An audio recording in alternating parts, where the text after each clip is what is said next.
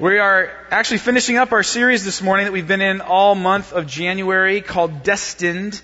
And in this series we've been talking about how God uses our serving together in the church to accomplish His purposes in this world. It's actually quite a remarkable thing to think about being a part of God's plans, His destiny, and that our destiny becomes woven in as part of His destiny for all of creation. And so as we jump in today, I'm going to ask you to grab your Bibles, pull them out. If you didn't bring one, pull one out of the pew rack in front of you.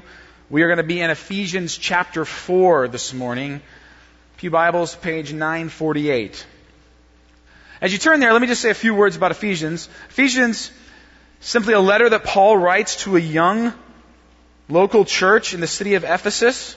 And Paul has a lot to say to these young believers. He writes this letter to them with a lot of passion and a lot of fervor. He speaks graphically and forcefully because he so desperately longs for them to understand the power of God and the might of God and the authority of Jesus and what God has done for them in Christ. He writes things like this. Just listen to these words. I pray that the eyes of your heart may be enlightened in order that you may know the hope to which He has called you, the riches of His glorious inheritance in His holy people, and His incomparably great power for us who believe. What he's saying is, don't miss this. Don't miss out on grasping and understanding what God has done for you and letting that reality of His power and love and grace in your life change you and transform you and direct your life. In Ephesians 2, he says, because you were dead in your transgressions and sins, in which you used to live when you followed the ways of this world. But because of His great love for us, God, who was rich in mercy, made us alive with Christ, even when we were dead in transgressions. And then he goes on to say this in verse 8, for it is by grace you have been saved through faith. And this is not from yourselves, it is the gift of God, not by works, so that no one can boast. You see, Paul longs for them to know. God wants us to never forget that what He has done can never be earned. It's given freely and there's nothing you can do to deserve it, but you can respond to it. The grace and love and mercy and forgiveness of God, there's nothing you can do to deserve it, but you can respond to it. You can live a life fueled, empowered, motivated, driven by the grace you have received. And in doing so, you can embrace the destiny of our calling. The calling God has for us, His bride, His church. This is exactly what Paul says in Ephesians chapter 4. Ephesians chapter 4 is kind of this turning point in the book where Paul has been talking about the love and grace and the power and what God has done. And now he will turn to our response, how we will live in light of this amazing reality. Here's what he says, Ephesians chapter 4, verse 1. I urge you to live a life worthy of the calling you have received. Do you hear the longing in Paul's voice here? Do you hear how passionate he is? As he says, in response to the great, amazing, redemptive work that God has done, live a life that's worthy. Remember the film Saving Private Ryan? I think just a wonderful film. It's a World War II story of a young private who's off on the front lines in World War II. He happens to have a number of brothers who were all killed in the war. And so when word gets back to command, they decide that it's just not right for one family, for one set of parents, for one mother to lose all of her sons. And he's the only one left, and he's out there. And so they send this platoon of soldiers, this captain and some men out to retrieve Private Ryan and bring him back. Bring him back to safety, bring him back to his parents, bring him back to his mother. And they're successful. They're successful in rescuing him, but it's not without a cost. A number of men in the platoon die, including the captain, who at the very end loses his life to rescue this young man. And the very best part of the film, in my opinion, is the end, when all of a sudden you flash forward to the end of this guy's life. He's an old man now, and he's at the graveside of this captain who years and years earlier had given his life that he might be saved, that he might be rescued. And he's there with his wife and his kids and his grandchildren. And he's thinking about all the years and all the life and all the things he's been able to do because this man gave his life for him. And he stands there at this man's headstone and he looks at his wife and with tears in his eyes he says, "Tell me I've led a good life. Tell me I've led a good life. Tell me I'm a good man." What he's asking his wife in this moment is, was my life a worthy response to what he gave? Because I can never earn it. It is already given to me. I've already received it. Now my only choice is to respond to it. Tell me that I responded in a way that was worthy. That word worthy, it's the same word Paul uses in Ephesians 4:1. It's the Greek word axios. Pastor Matt and I were talking this week about how this is a word that's used to describe scales in the marketplace. And the question was, does what is on this side of the scales get balanced out by what's on this side of the scales? Is this payment worthy of what has been already given here? And in this passage, that's exactly what Paul is saying. Paul is asking, what is a measured response to the restoration and redemption of your life through the death and resurrection of Jesus Christ? What is worthy of what God has done for you? What kind of life would emulate, would reflect, would balance that out, would be appropriate, considering who God is and what He's done?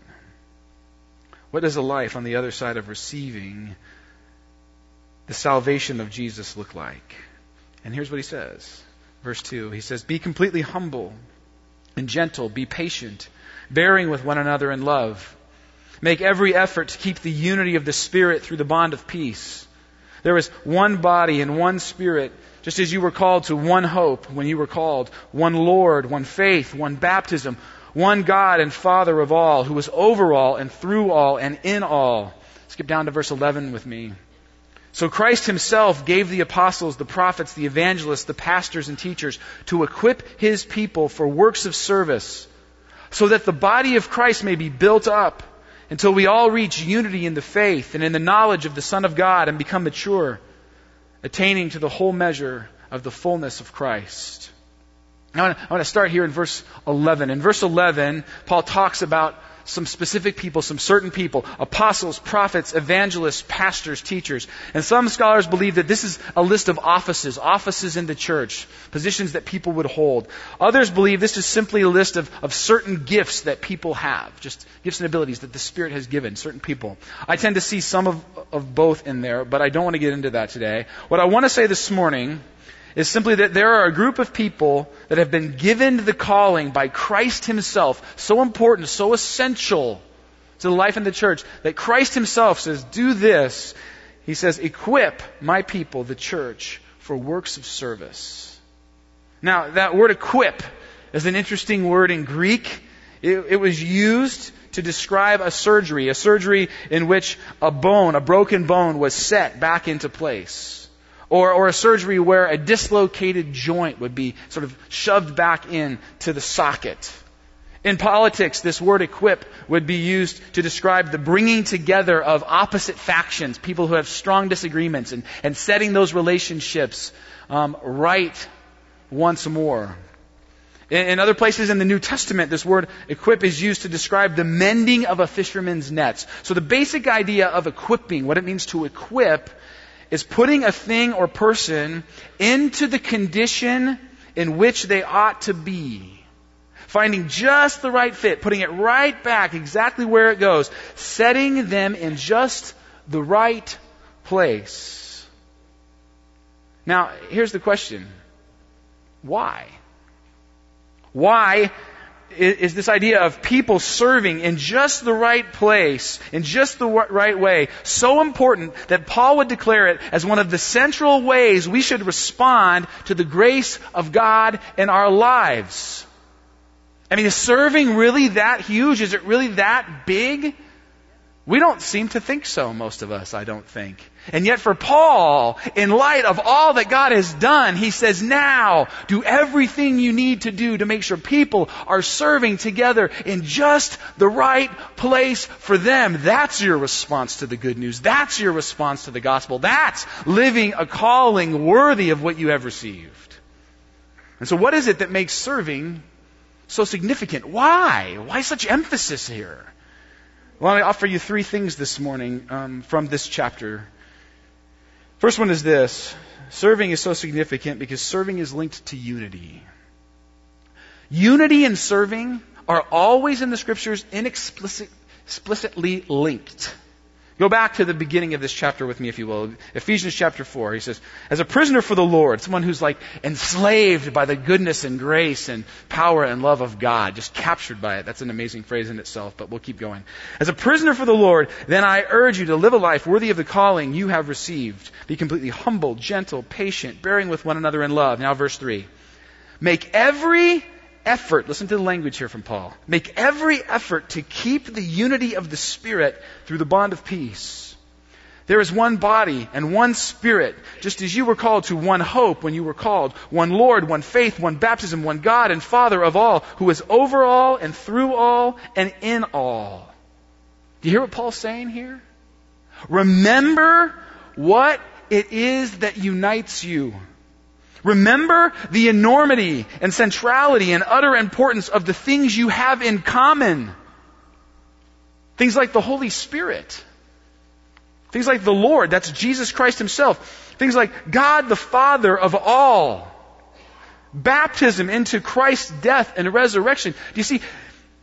Paul's saying, you may have lots of things that are different about you. There may be things that are different about you and you that divide you, that want to divide you, but remember at the center what unites you. What you come together around. Remember how important it is. Tim Keller says this.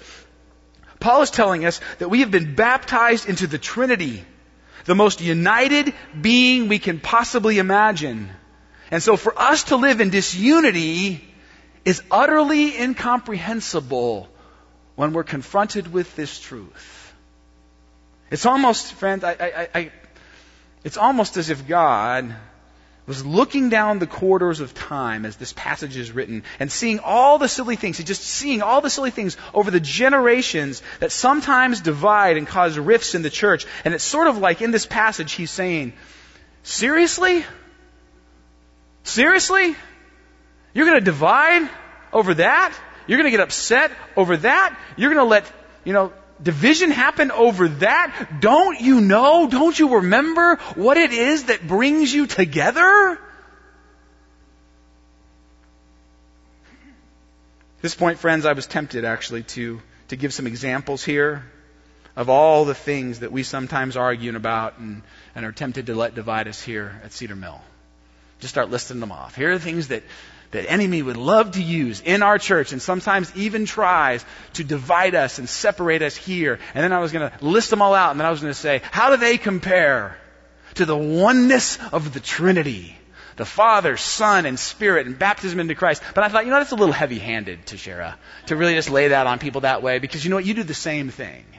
And so instead of just giving you the list, I want to ask you the question, and I'll ask it of myself as well. What is it that you are tempted to let create disunity in your spirit? What is it that you're tempted to just let in and create division in the midst of a community united around the triune God?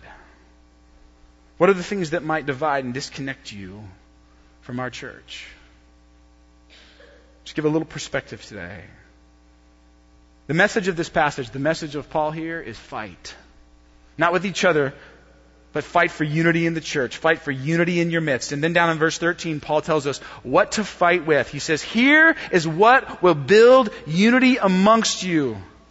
Serving together as the church. Not serving together in the church. This is not about location. This is about serving together as the church. As the people of God come together to follow Him and advance His mission in this world. That will build unity in your midst. Finding just that right place to that bone, goes right in the right spot where you can use your gifts and abilities and passions and experiences in ministry with other Christ followers to advance the kingdom of God. Now, I want to just warn us here because we need to be careful. There are a lot of churches that don't have a culture of serving, and they believe they have this unity that Paul talks about. But in all honesty, I think so many times churches settle for something less than true biblical Paul exhorted unity. And I think there are two ways we can err. We can err on one side or the other. The first place we can err is we sometimes settle for tolerance instead of unity.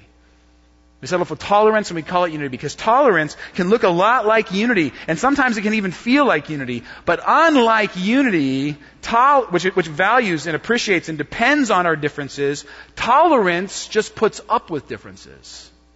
Tolerance just tolerates differences, but it doesn't truly value them. And this is why serving and tolerance don't really go together. They don't really mix, because it's actually easier for me to tolerate you if we just keep our distance. But if we're forced to come together and partner and use our gifts in ministry to advance some common purpose, the purposes of God in this world, now all of a sudden, your differences, they start to get real close to me, and they start to bug me, and they start to irritate me, and it's hard for me to just tolerate. Tolerance always wants distance relationally. Tolerance will let us be different, but not relationally dependent on one another. Tolerance will keep us from truly being a team. Then on the other side of the spectrum from tolerant cultures, there are churches that substitute unity for consensus. We've all seen churches like this. We've been in churches perhaps that are like this. Churches where how you act and what you believe and the things you do and how you express your faith, they are all very narrowly defined. In other words, churches like this will say, we have unity. Just look. We all think and dress and act the same. We're together. But friends, that is not the kind of unity Paul describes here or elsewhere in the New Testament. He says, no, the goal is not to minimize your differences. The goal, at the very core of biblical unity, is actually this idea that we want to leverage our differences for kingdom effectiveness. You see, unity says, I don't just engage you and serve with you because we agree on things and have a similar approach. Unity says it is actually our differences that I depend on to successfully accomplish our mission of being the church. You see, unity combines both dependence and diversity in a beautiful way. Let me give you an example of where I see this happening all the time. I see it happening on mission trips. If you've ever been on a mission trip, like I'm talking about a trip where you have to drive to a certain place, a place outside your comfort zone, a place you wouldn't usually go. Sometimes you even get on an airplane to do it. It means you're spending extended time with people to go and accomplish something for the kingdom of God together, some place that you're not used to being. Here's what happens on a mission trip. You spend a lot of time with people, and they start to bug you. They don't do things the way you want to do them. They have different ideas than you have. Sometimes it's really hard on a mission trip to decide who's in charge, and everyone's trying to do that whole Christian nice thing, and so you don't want to step on anyone's toes, and so instead of just saying what you want, you go along with what she wanted, and that really frustrates you. So there's this whole dynamic on a mission trip where you're just trying to figure out how to work together. And there's always a point in every mission trip where there's a little bit of a semi-meltdown. I've never been on a mission trip before where there wasn't some sort of a relational breakdown at some point. But here's what always happens. Because you have to. Because the mission is actually bigger than your frustration, you figure out how to leverage the people you're with's differences from you to accomplish what needs to be accomplished. There's always a point where you think, man, she's really been bugging me, but you know what? I'm really glad she's here because she did that. I could not have done that. And now I start to see why she's so valuable and not just someone I have to tolerate. Right? And you come back. Your relationship will never, ever be the same again if you go on a mission trip with someone. Those relationships are always different. They're always deeper. Those are the kind of people you see across the lobby, and you go to check in. Mike Miles spent a week with me in a small room with 4 foster boys this last summer, and I may have frustrated him, and he may not like me, but we're bonded, and we've got some unity. You can ask him. He's got some stories, too. He's not in here for this hour, so I could say that. Is he? Oh, he is. There he is. And I got some stories on him too, but we'll just keep those for another sermon. That's what happens, friends. When you serve together, you are building unity into the fabric of our church. It happens all the time. It doesn't just happen when you go away or go other places. It happens every Tuesday night at the Jesus table. It's happening right now as our children's staff works together to minister to our kids. It happens when our youth staff gathers. It happens when a Barnabas team rallies to support and encourage and care for a missionary. Unity gets built into the fabric of our church. Because when the mission gets big enough, when the mission gets important enough, unity is essential. And that's why Paul pounds it in over and over and over again. Serving is significant because it builds unity amongst God's people. That's point one. Point two. Here's the second reason serving is so significant. Serving is linked to knowing Jesus. Do you know what I find? I was thinking about this week quite a bit, and here's what I believe. Here's my experience anyway. Most Christians, most church people in America, and as a pastor I know lots, live at a comfortable distance from God. Most church-going American Christ followers live at a comfortable distance from God. They come to Christ, they give their lives to God, they have this hope, this dream that they will find a deep, intimate connection with Him. Maybe it begins that way, but over time it does not play out, and they simply settle into this, for lack of a better term, acquaintance relationship. And they come every week, and they try to do some stuff, and they read their Bible, and they try to do other things. But ultimately, when you ask them, they would say, my relationship with God is not what I want it to be. He just seems far. He just seems distant. We just have an acquaintance relationship. And that's not what God longs for. That's not what He wants in response to all that He's given and done for you and me. That's not what He wants for His church. So Christ Himself gave the apostles, prophets, evangelists, pastors, and teachers to equip His people for works of service so that the body of Christ may be built up until we all reach unity in the faith and in the knowledge of the Son of God. The Greek word for knowledge is the word gnosis. It's not the word Paul uses here. He chooses a different word. He uses the word epignosis. And we talked about this before. Epi is just the small Greek prefix that literally means superpower charged. Like take it up a notch, go deeper, farther. This is like supergnosis. Epignosis literally means this from the dictionary, from the Greek dictionary. To become thoroughly acquainted with, to know well, to know accurately with deep understanding. You see, that is what God wants for you. That's what God wants for His church. Not acquaintance relationship, epignosis. And He says that happens when as part of the body of Christ, we serve. How many things have you tried to get close to God? How many retreats? How many reading plans? And there's other things that God uses to draw us into Himself, but at the very core is this idea that we would be the church, that we would serve together. And He says that's when you will start to truly know who I am. Friends, one of the reasons I think we miss this so often is that we keep waiting for serving to be easy or convenient or comfortable. We just wait for that right moment where, man, it's just going to fit right into my schedule real nice, and it's just going to be simple and slick. And some of you have found some of those places and it hasn't worked, and some of you are still looking because one hasn't popped up yet. You know, one of the things we're trying to do around here, we're trying to be better about creating systems that make it easy and safe and comfortable and convenient for you to serve here. That's, on one level, our goal. On another level, that's not our goal at all. At least it shouldn't be. I have to tell you, my hope and prayer for you is that as you serve here at Cedar Mill, as you dive into serving as a part of this body, you would encounter struggle and challenge and difficulty and frustration and frequent feelings of being outside of your comfort zone. Because, friends, here's the truth. Serving always starts with sacrifice. We want satisfaction. We want satisfaction from serving, and I believe God will give. God does give satisfaction from serving. You'll experience that. It's deep, it's full, it's rich. It doesn't always look like the satisfaction of the world, but it's awesome. But before you get to satisfaction, you'll always hit sacrifice. When we engage sacrificial service, that's when knowledge of the Son of God, epignosis, thorough, well-known, deep understanding of Jesus begins to grow.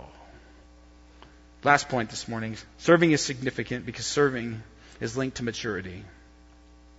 Christ himself gave the apostles, prophets, evangelists, pastors, teachers to equip his people for works of service so that the body of Christ may be built up until we all reach unity in the faith and in the knowledge of the Son of God and become mature. See, some of you think, like, what does the church being built up look like? Does it mean like the pews are more full? No, I mean, it's not bad if the pews are more full. God certainly wants more people in his church living for him. But what it really means, maturity, or the church being built up, is that more Christ followers are growing into maturity. That's what the church being built up is all about. And there's something about serving together as the church that matures us. I was reading one author this week, and he was saying that we come to church, and when we do, we have this expectation. And what's funny about this is true for me. This is one of those moments I'm like, that's me. I have to change my thinking here. He says, we come to church, we expect that Christians will be mature.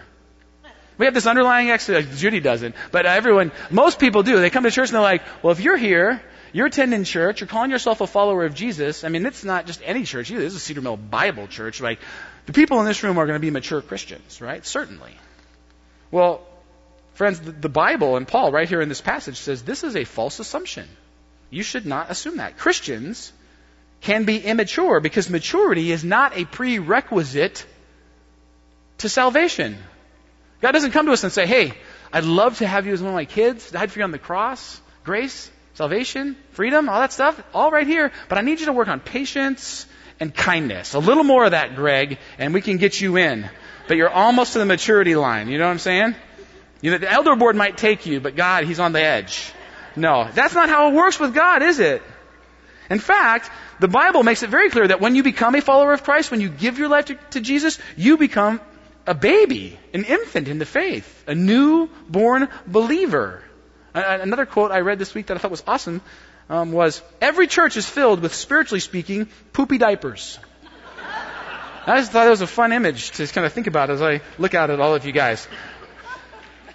So there's immaturity amongst us. And Paul says that's just normal and natural. Everyone has to be born. Everyone has to be a baby. But don't stop there.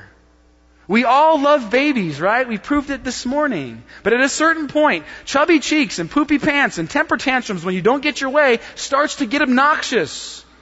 So the question is, how do you mature? By using your gifts to serve as part of the church. Friends, how that happens, how the church gets strong, how the church gets mature, how the church postures itself to advance God's mission and fulfill his will in this world, is when you get strong. When you flex and exercise your muscles of serving, you get built up. And when you get built up, the church gets built up because you are the church.